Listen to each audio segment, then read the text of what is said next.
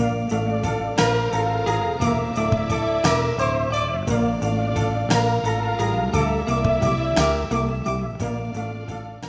Murder Nerds, Hi everyone.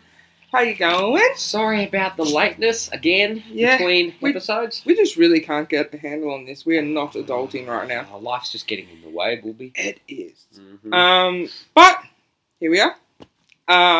This is a special episode. It'll be the first episode that I put on my main YouTube channel, Geeky Fibromar. So it's a test, part of Vlogaween.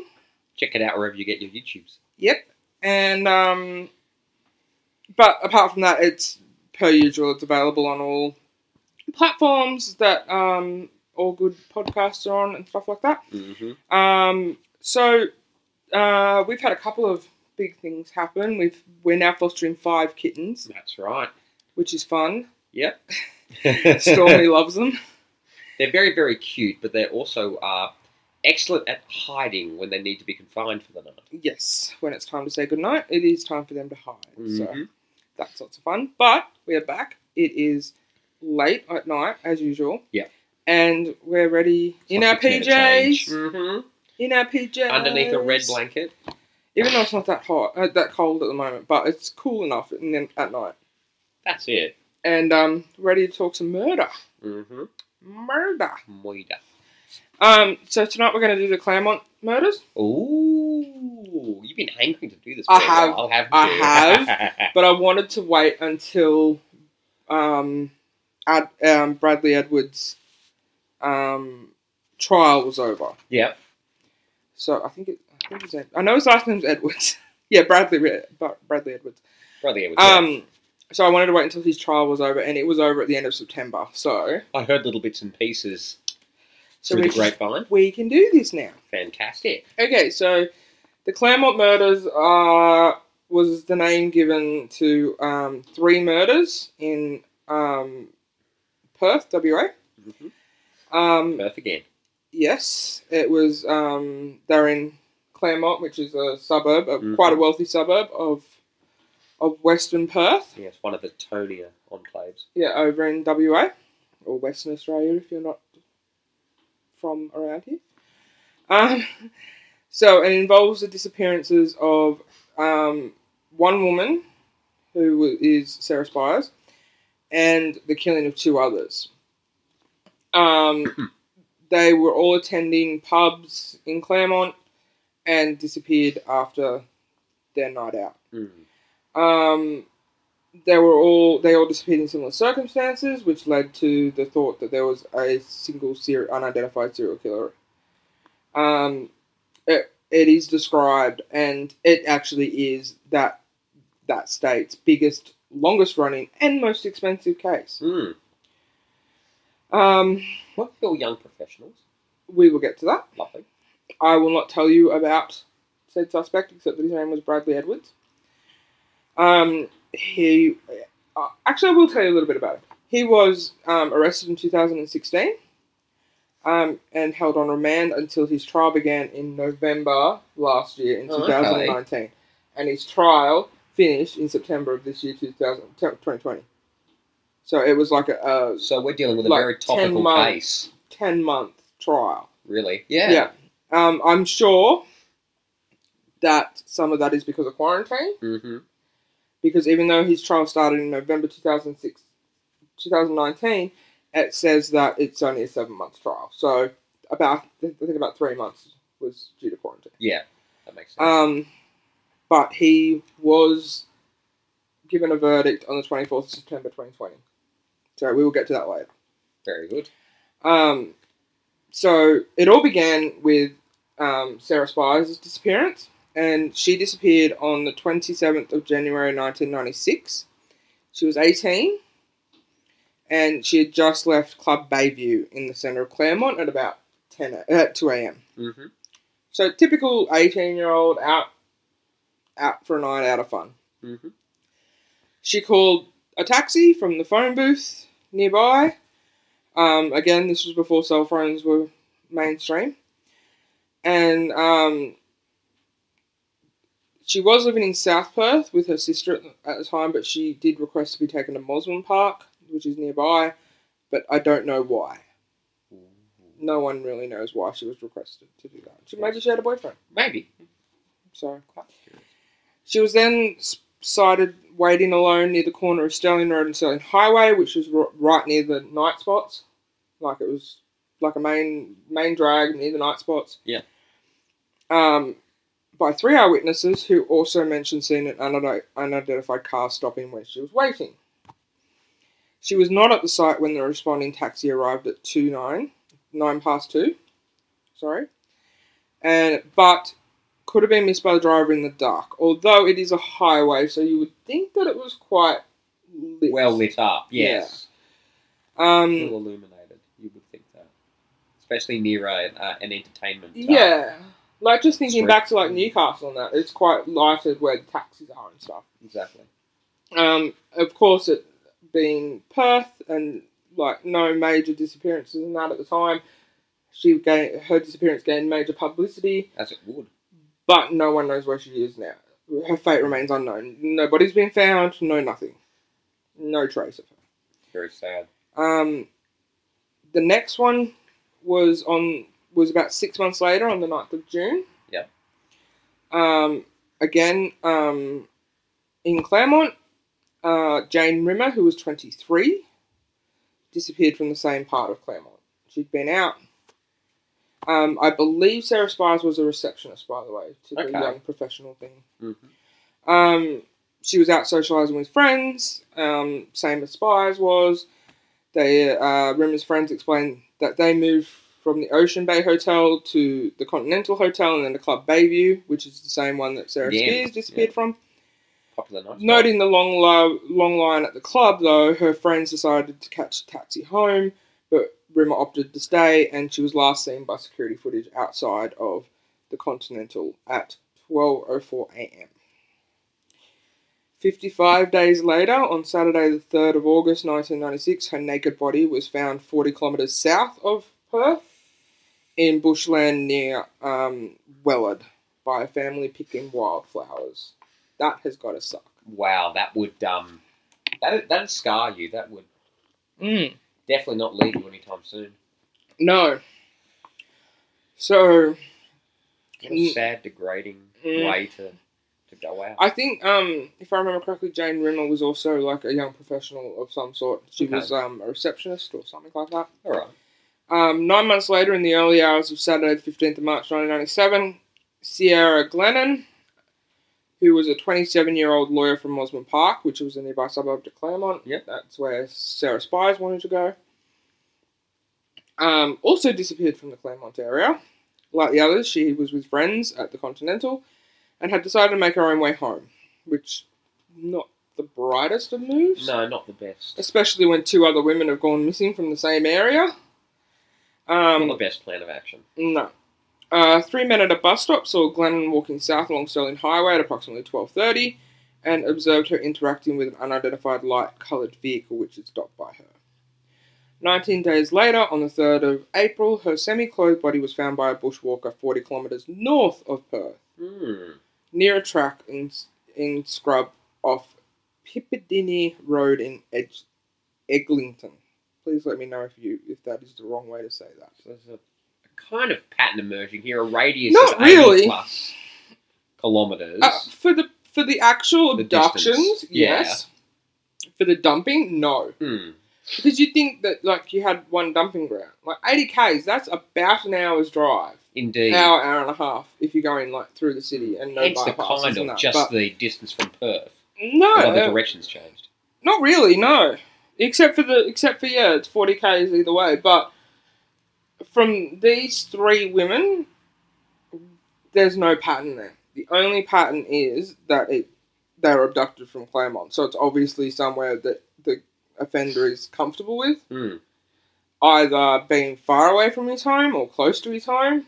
And I only say his because we do know it was a male.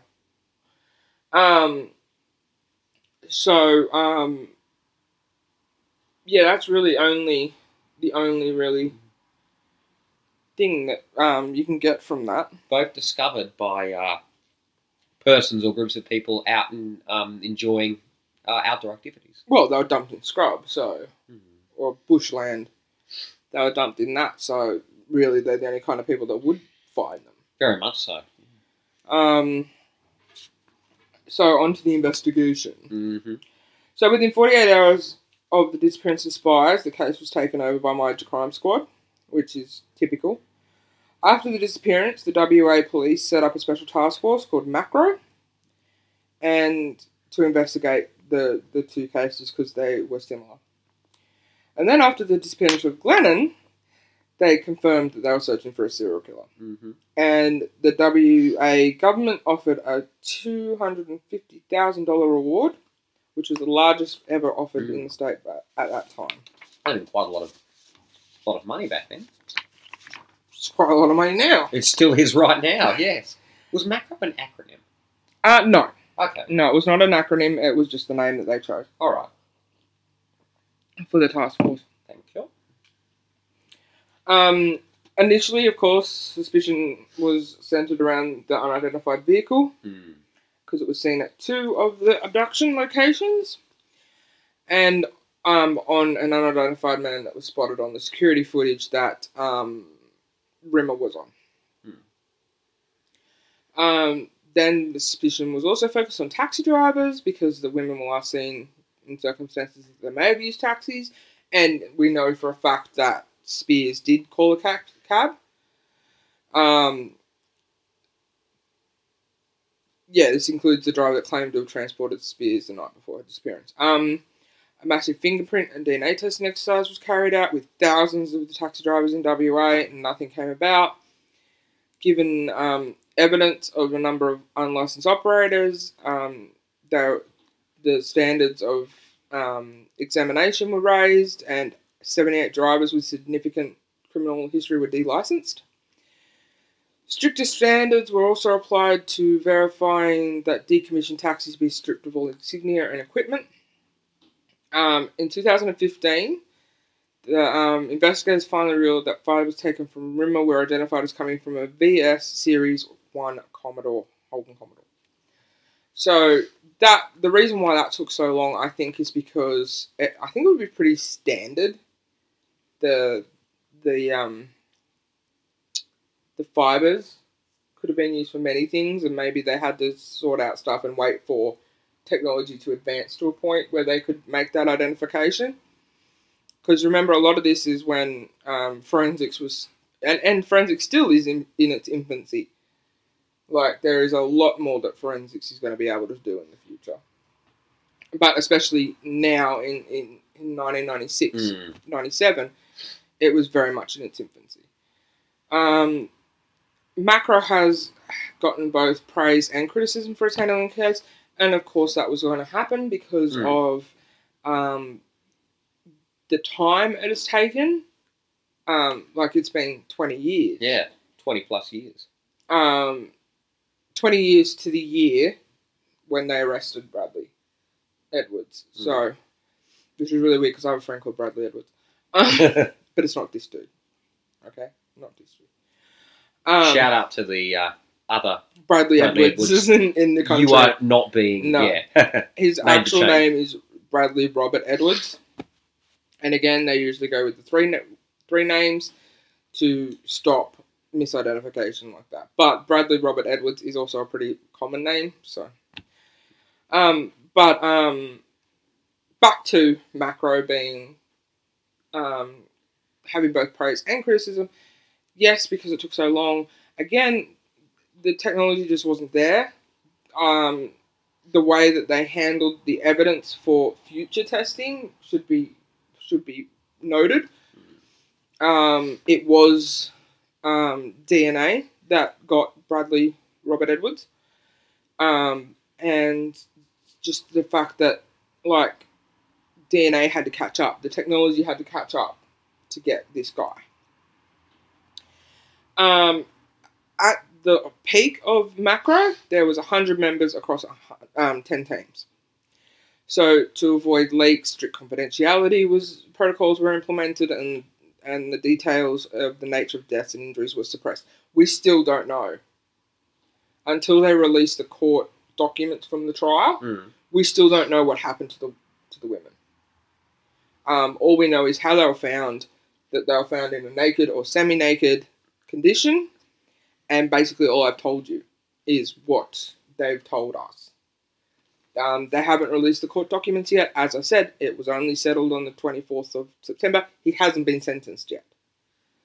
Or anything like that. So it's going to be a little while before we actually find out what happened to Jane and Sierra. I'm not sure exactly if I want to know. If they're keeping it suppressed. Like, they're not even saying they were strangled or this or that. The particulars could be quite... shocking. Yes, graphic and distressing, but we will still be following. Oh, yeah. I'll be following this anyway. I was 14 when this happened, and so I was only 4 years younger than Jessica, and so when this occurred, there was this big thing, even on the East Coast. Like, this is on the West Coast, we're on the East Coast. Mm-hmm. Even on the East Coast, there was this thing about parents making sure that young women were with a partner when they go walking, that kind of thing. My parents not so much, but I didn't really leave home that much, but due to family issues. But when I did go, they made sure I was with a cousin or a friend or whatever. I just don't like. I don't like people. I never have, really. I prefer books.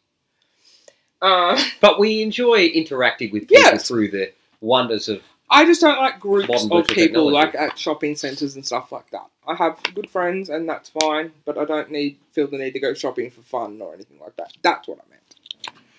There's something to be said for being more introverted. Yeah, I'm an introvert. Most of the time. Get me drunk and that's another thing.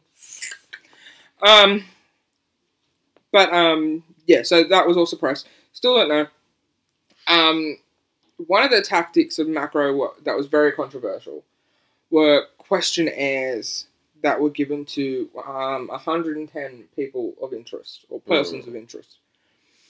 And another one was its reliance on imported lie detectors and foreign technicians, like foreign experts, rather than Australian experts. But again, there isn't a lot of us. There really isn't. I'm learning right now, doing my graduate diploma in forensics. I have to do it through Florida. Mm-hmm. I get my certificate from the University of Canberra, but our teachers are teaching through Florida from Canberra. Yes, the University of Florida, so you're a gator. I am a gator. But there isn't enough here. There's just not enough. And especially ones that are trained in specific things like lie detection and stuff like that. It's just not there. And it wasn't, especially at that time. Well, it's getting better, but it's not there. A lot of the formative technologies and practices developed overseas, so you would expect that until we catch up, there's going to be more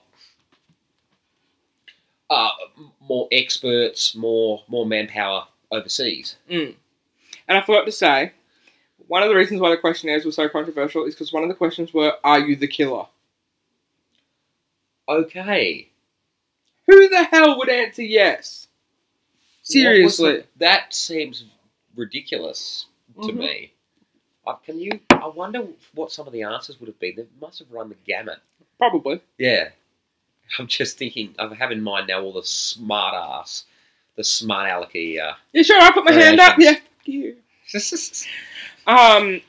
Another controversial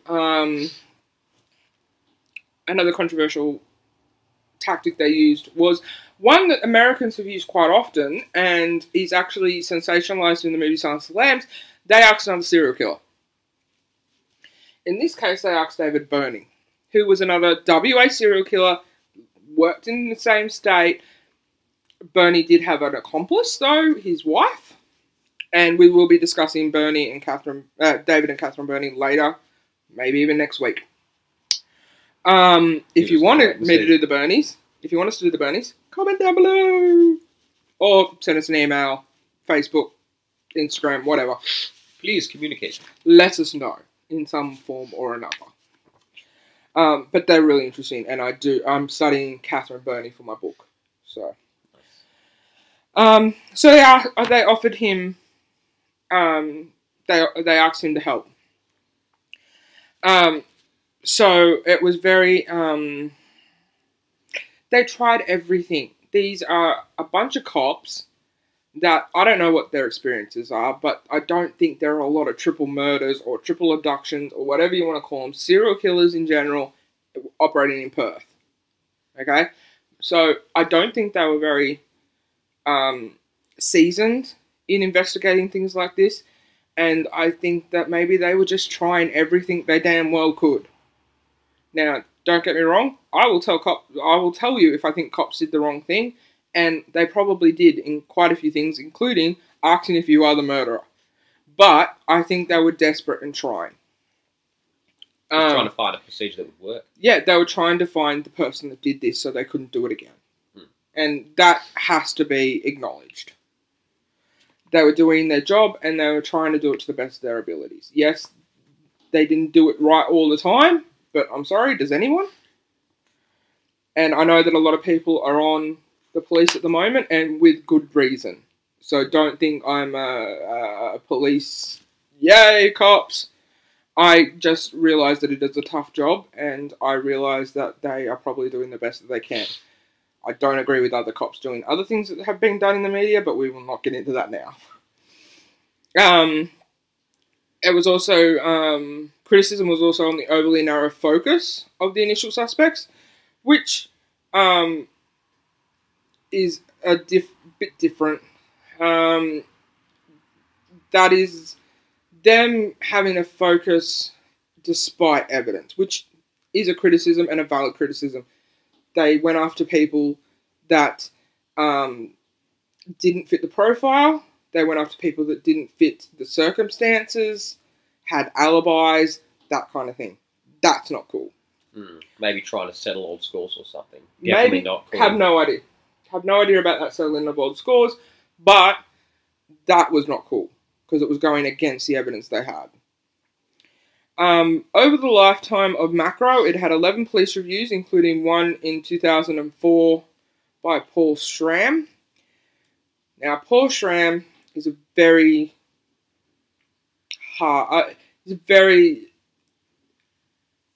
thought of officer, especially highly regarded. Thank you. That's right. Officer, especially in South Australia, because he was in charge of the Snowtown investigation. And again, if you'd like me to do this, like us to do the Snowtown, sorry, I keep saying me because I know this video is going up on Geeky Fibre Mama. If you want us to do the Snowtown investigation, comment down below as well. Please do. Or contact us in some way. We will get to do it. Just if you comment, it'll happen faster. You do tend to, well, for one thing, you do have a script, but you do tend to speak more than I do, but I chime in where appropriate. Chime in. Chime away. I like questions.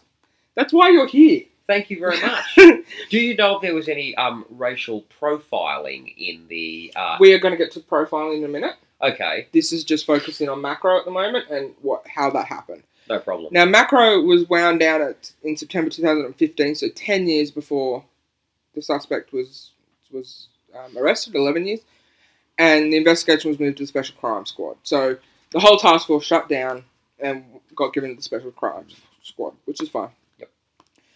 So, to the profiling, the suspect was probably a single white male, aged 25 to 35, who had a residence in the area, which is what I said. Yes. I'm smart. Who appeared trustworthy, was organised, social, and probably well-educated. Local sex workers were also questioned to signs of unusual behaviour in clients. Now, the reason why profilers say probably is they can't say definitely. They can only say he's probably this, he's probably that. And the reason for that is many times a profile has been done, and this has been done more in the States than here, where they've said it's this person, it's this profile, and they haven't made it like, say that he said here that it's 25 to 35. They haven't made it the age gap bigger than that, and they've missed suspects. The same as height. If you say approximately this height, they don't go over or under that too much, and they miss suspects. So now slip through the cracks. Yeah, so now there's quite a large margin of error now. So say 25 to 35, they would probably look at people 18 to 50. Don't quote me on that, but you know what I mean. There's a much larger margin of error, but their focus kind of is there in large sample. In that 25 to 35 area. Now, the reason also why that is said is because the majority of male population is between 25 and 35. Did you know that? I thought it was definitely somewhere from the early 20s through to the late 30s, but okay, I didn't know it was that. Yeah, it's about there that the majority of males are. Okay. It's also that age that the majority of males are coming out of being stupid, like bar brawls and shit like that. Because of the brain developing, fully developing. Because of the brain fully developing and going into different types of violence. So in 98, a public servant from Cottesloe, Lance Williams, 41, was identified by police as a prime suspect. As his behaviour attracted their attention, driving around after midnight, circling the Claremont area up to 30 times during a decoy operation. Subjected to a high level of surveillance and police pressure over several years, he continued maintaining innocence. And after interviewing him 6 times at length, police declared in late 2008. So for 10 years, this guy was dogged by the police, saying, you did this, you did this, you did this. And he's saying, no, I didn't. And then he was declared no longer a person of interest, and he died in 2018. So, again, that could have some criticism for the police. These are some of the guys that were suspected, including Bradley Murdoch, who, if you watched or listened to our podcast episode on Peter Falconio, you would know who that is, because he killed him. But he was in a custodial sentence from November 95 to February 97, so he couldn't have done it. And then in October 2006, it was also announced that Mark Dixie was a prime suspect in the killings and that Macro had requested DNA samples. However, WA Police Deputy Commissioner Murray Lampard was later quoted as saying Dixie was closely investigated at the time and eventually ruled out. So, by the end of 2008, they were stuffed. They didn't know what was going on. And then on 22nd of December 2016, Bradley Robert Edwards was arrested at his Kewdale house in relation to the deaths of both Rimmer and Glennon. According to ABC News, he is believed to have no previous link to the case. Now, that is untrue, because when they were doing going through all the unidentified cars, his name was left off in error. Oh. So he could possibly have been caught earlier? Possibly. Maybe. That's a bit of a stuff up. It is, but come on, though. People stuff up in these cases all the time. Look at Jeffrey Dahmer and the runaway kid. Mm-hmm. Got eaten. Yep. Look, there's errors in bureaucracy, whether it's inside law enforcement. It is very unfortunate that his name was left off in error, but... Oversight. Yeah. Unfortunately, errors do happen. Mm-hmm. Unfortunately, it was the actual guy that did it. Yep. I keep giving away the ending. You really do, but, that's all right. I'm sure that there's quite a few people who know the particulars, but they flock to our podcast because, they love our engaging personality. And we're cool. And we're cool, and how we present the data. We're not cool. We're nerds, so if nerdish equals cool, then we're hella cool. Yeah, no, we're not. We're two people in their 30s, me pushing 40, who sit at home at night and talk about people dying. Mm-hmm. So the next day, Edwards was charged with both murders, and he was also charged in relation to 2 other alleged attacks, a house and housebreak and enter and unlawful detention of an 18-year-old woman in Huntingdale in 1988, and the unlawful detention and 2 counts of aggravated sexual penetration without consent of a 17-year-old girl in Claremont in 1995. So a year before the abduction started, he raped a girl who was about the same age as Sarah Spies. So on the 22nd of February 2018, one day after my birthday, Edwards was also charged with the willful murder of the third victim, Spies. In all, Edwards was charged with 8 offences, and on the 21st of October 2019, he pleaded guilty to the 5 non-murder charges. So he pled guilty to the rape and the house break and enter and the unlawful detention and stuff, but he didn't plead guilty to the murders. His trial began on the 25th of November 2019. During the trial, the court was told that the 2 victims had defensive wounds, and Edwards' DNA was found under Glennon's fingernails, although the defence argued that this evidence was contaminated. Now, yes, DNA contamination does occur. It truly does. But as far as I know, his DNA wasn't anywhere near the DNA from Glennon. He wasn't under investigation for any of it. There was none of his sample there. So how could it have been contaminated with his DNA? Sounds fishy. That's my question. Because normally you have to have DNA there to contaminate DNA.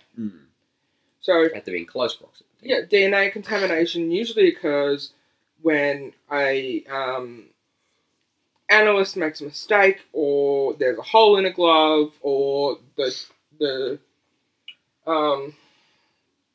surfaces haven't been sterilised properly, and stuff like that, and so you find the DNA of the analysis. As far as I know, Bradley Edwards is not a DNA technician.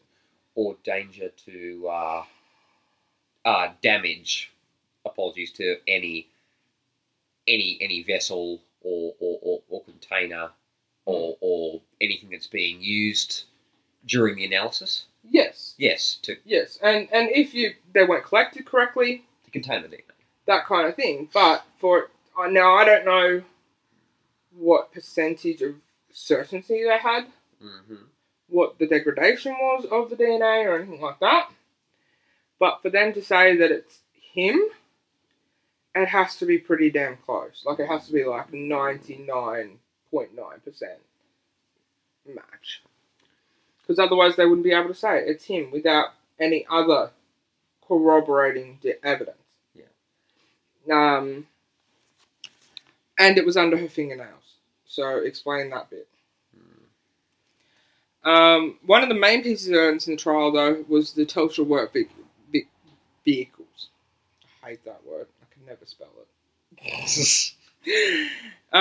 Edwards was working as a technician at the time for Telstra, and he actually worked there for a very long time. I think it was his one and only job. Okay. Was Telstra.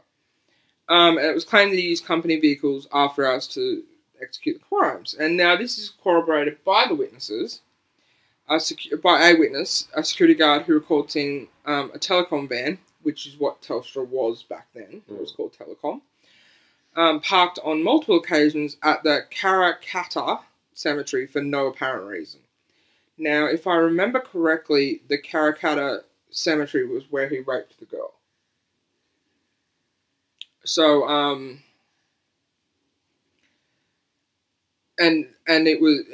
that vehicle was there before and after Spy's disappearance. Yeah.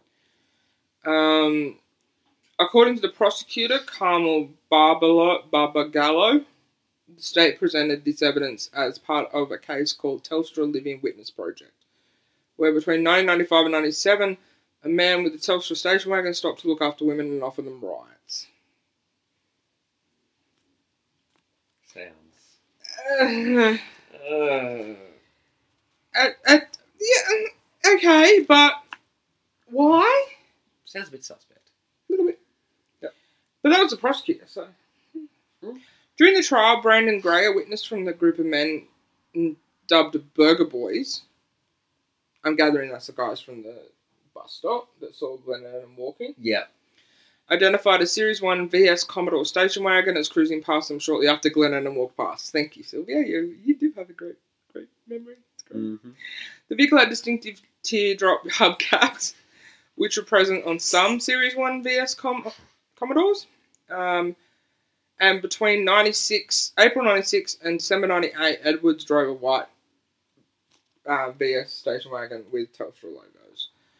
So it is stacking up against him, especially with the DNA, but that is all circumstantial, except the DNA. At this point. Yes, evidence. I like that. That was good. Thank you. You're welcome.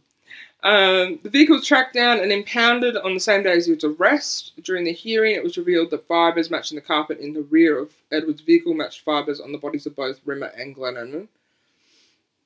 Although defence argued these fibres could have come from another source or another vehicle that were not included in WA crime base, that is true. It could have, been, but also corroborating evidence, although on its own is circumstantial. But enough circumstantial evidence with the DNA hopefully could get the conviction. Now, the trial was concluded on the 25th of June 2020 after 7 months of hearings and evidence from more than 200 witnesses. So no, it didn't get shut down because of quarantine. Okay. The presiding judge, Justice Stephen Hall, then retired to consider his verdict, flagging that it may potentially be handed down before Edwards' remand in custody ends on the 24th of September 2020. On that day, Hall handed down a 619-page written verdict. Within which Edwards was found guilty of the murders of Rimmer and Glennon, but not of Spires, although it was more than likely that Edwards was involved in her disappearance than not. Now, the reason why he was not done for Spires' murder is the fact that they couldn't find her body. Yeah, that would be a big... It's a massively hard thing to try a murder without a body. Although it has been done, it's very difficult. And so, so he hasn't been sentenced yet, as I said, but he is guilty of 2 murders and of 5 non-murdery charges, including rape and lawful detention. So basically, abduction. It has been suggested by journalist Liam Bartlett that Spires was not the first victim. He wrote that police have told the father of a 4th missing victim, 22-year-old Julie Cutler, that his daughter was probably the victim of the Claremont killer. Cutler was a university student from Fremantle and vanished after leaving a staff function at the Parmelia Hilton Hotel in Perth at 9 p.m. on the 20th of June 1998. And that's the same year that he did the break and enter and unlawful detention as well. Her car was found in the surf near the Goyne at Cottesloe Beach 2 days later, and her fate remains unknown. Other possible cases include that of Lisa Brown, 19, a sex worker who disappeared on the 10th of November 1998, and Sarah McMahon, 20, who disappeared on the 8th of November 2000. So there's 3 more women that could have been victims of Bradley Edwards, but we don't know. Because they either haven't been found or they haven't been found. Yeah. One of the two. Yes. So what do you think of that? I've been chatting for ages, but I had a lot of information to get through. You certainly did. That's quite an engrossing case. If you remember, I did an assignment on them. Yes, I do remember.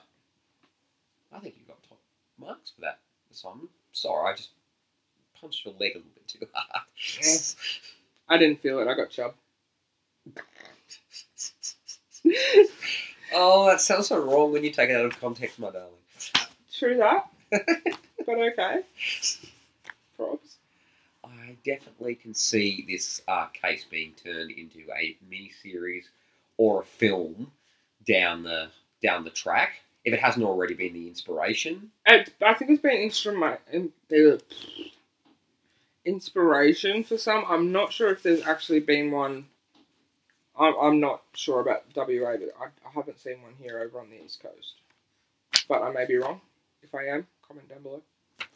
And also, please comment down below if you could recommend any good pieces of literature on this case. I was going to ask you, Syl, what would be your recommendations for further consultation and research? WA Today, a newspaper, has a really good 4-part article series done by Heather McNeil, I think. I got a lot of information from her. She did a 4-part article series on the case. That was really good. Also, there are a couple of podcasts around, not this one, but a couple of others around that do the Claremont Murders. Yes, I remember you listening to one ages ago. Yep. And hopefully as more information comes out, especially in regards to something that would have maybe been more circumstantial evidence to back up, would be if the causes of death were similar. So if that is released and we get an update on that, we'll do an update in our podcasts in the future. Because that if the modus operandi of the killers in both Jane Rimmer and Sierra Glennon's murders are similar, that will back up the case that they were both done by the same person. Especially if there's a signature. Because the signature is something that the killer does that is not necessarily to kill them. So, say they tie a knot a certain way, or that's not necessary for them to be killed, to have the knot tied that certain way. Yeah. Does that make sense? That makes sense. Okay, cool. Little signature, signatures or movements. Or... Yeah, a lot of murderers have them. Yeah, or ticks. And also some murderers actually have one, and then they'll evolve and change their modus operandi, but also change their signature as well, which makes it very difficult to catch them. Yeah. Well, I'm thinking that, Macro may have taken quite a long time with their investigations, but at least... Macro didn't find them. Special Crime Squad did. Yeah, but the investigation was started by Macro and then finished by the Special Crime Squad. Yeah, they would have had a butt ton of evidence, and files to go through the Special Crime Squad. And 200 witnesses were called for the trial that ended this year. 619 pages. I've heard of arguments and verdicts and commentaries and that's a massive but that is still a massive that have been written, that have been published, handed down by judges, by legal professionals. That's a novel. But that's a novel. Yeah. Wow. And he wrote that in like 3 months, man. Yeah. If he's a writer and writes out novels that fast, he'd make a fucking fortune. Absolutely.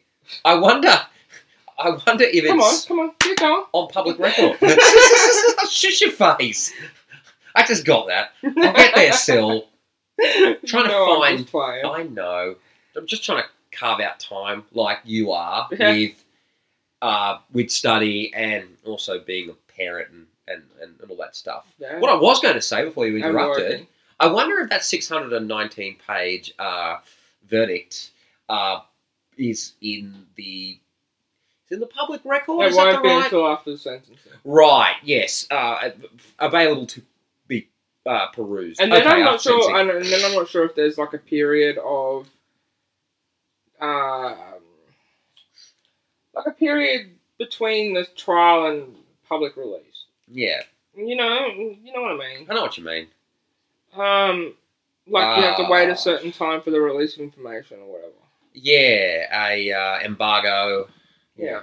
And I don't know if it can be released while he's still doing appeals or anything like that. Yeah. So, appeals. Yeah, see, I don't know the legal mumbo-jumbo with that. I leave that to the lawyers. I do my job and they do theirs. And therefore the twain shall meet. I know. Two of my in-laws are That's lawyers. Right. His brother and sister are lawyers. So I don't have nothing against lawyers. I just don't know their job. And they don't know my job. I was joking beforehand. Yeah. Yep. So I'm not sure what legal stuff has to be done before the release of information, though. It'd be I assume it would be a pretty delicate process. There'd be a lot of procedures and protocol to observe. Yeah, and as with all legal matters. As I said, I don't know if it can be released before his appeals are exhausted or not, so I don't know. I think a good moral from this tale that we don't kill people. Yes, don't kill people, but also stay in groups, stay with your friends. Don't go off by yourself or. I'm trying to finish the thought. Don't kill people, man. Yeah, definitely don't kill I think people. that's becoming like our little catchphrase. Don't kill people. Don't change plans. Wise up whether you want to stay when the rest of your friends are going, and don't kill people. Yeah, don't kill people. I've gone out by myself before, and it's fine. But don't kill people. Just don't do it. It's not cool. Punch a pillow. Yes, scream into a pillow. Punch a pillow. Get a sex toy and stab it. Wow, that just got dark a little bit. If these people chop some wood. Chop wood. Do something violent that isn't going to hurt someone. Go get a tattoo. Punch a boxing bag. Yeah, punch a boxing bag. Mm-hmm. There are so many other things to do than kill people. That's very true. Yeah. So we're going to go. Watch Netflix. Watch Forensic Files on Netflix. Yeah, that's... Listen to this podcast or watch this podcast. Yeah, I actually watch Forensic Files a lot. I think I'm on my third round of watching them on Netflix. But I also have the excuse that it's my job. Watch something new, Syl. That's true. We're going to go and actually watch The Crown while I edit. So, this is getting a bit weird now. It is a little. Alright guys, I hope you have a great week. Thank you for tuning in. Don't kill people. Please and don't murder. We'll see you next time. Yes, see you next week. Bye. Bye.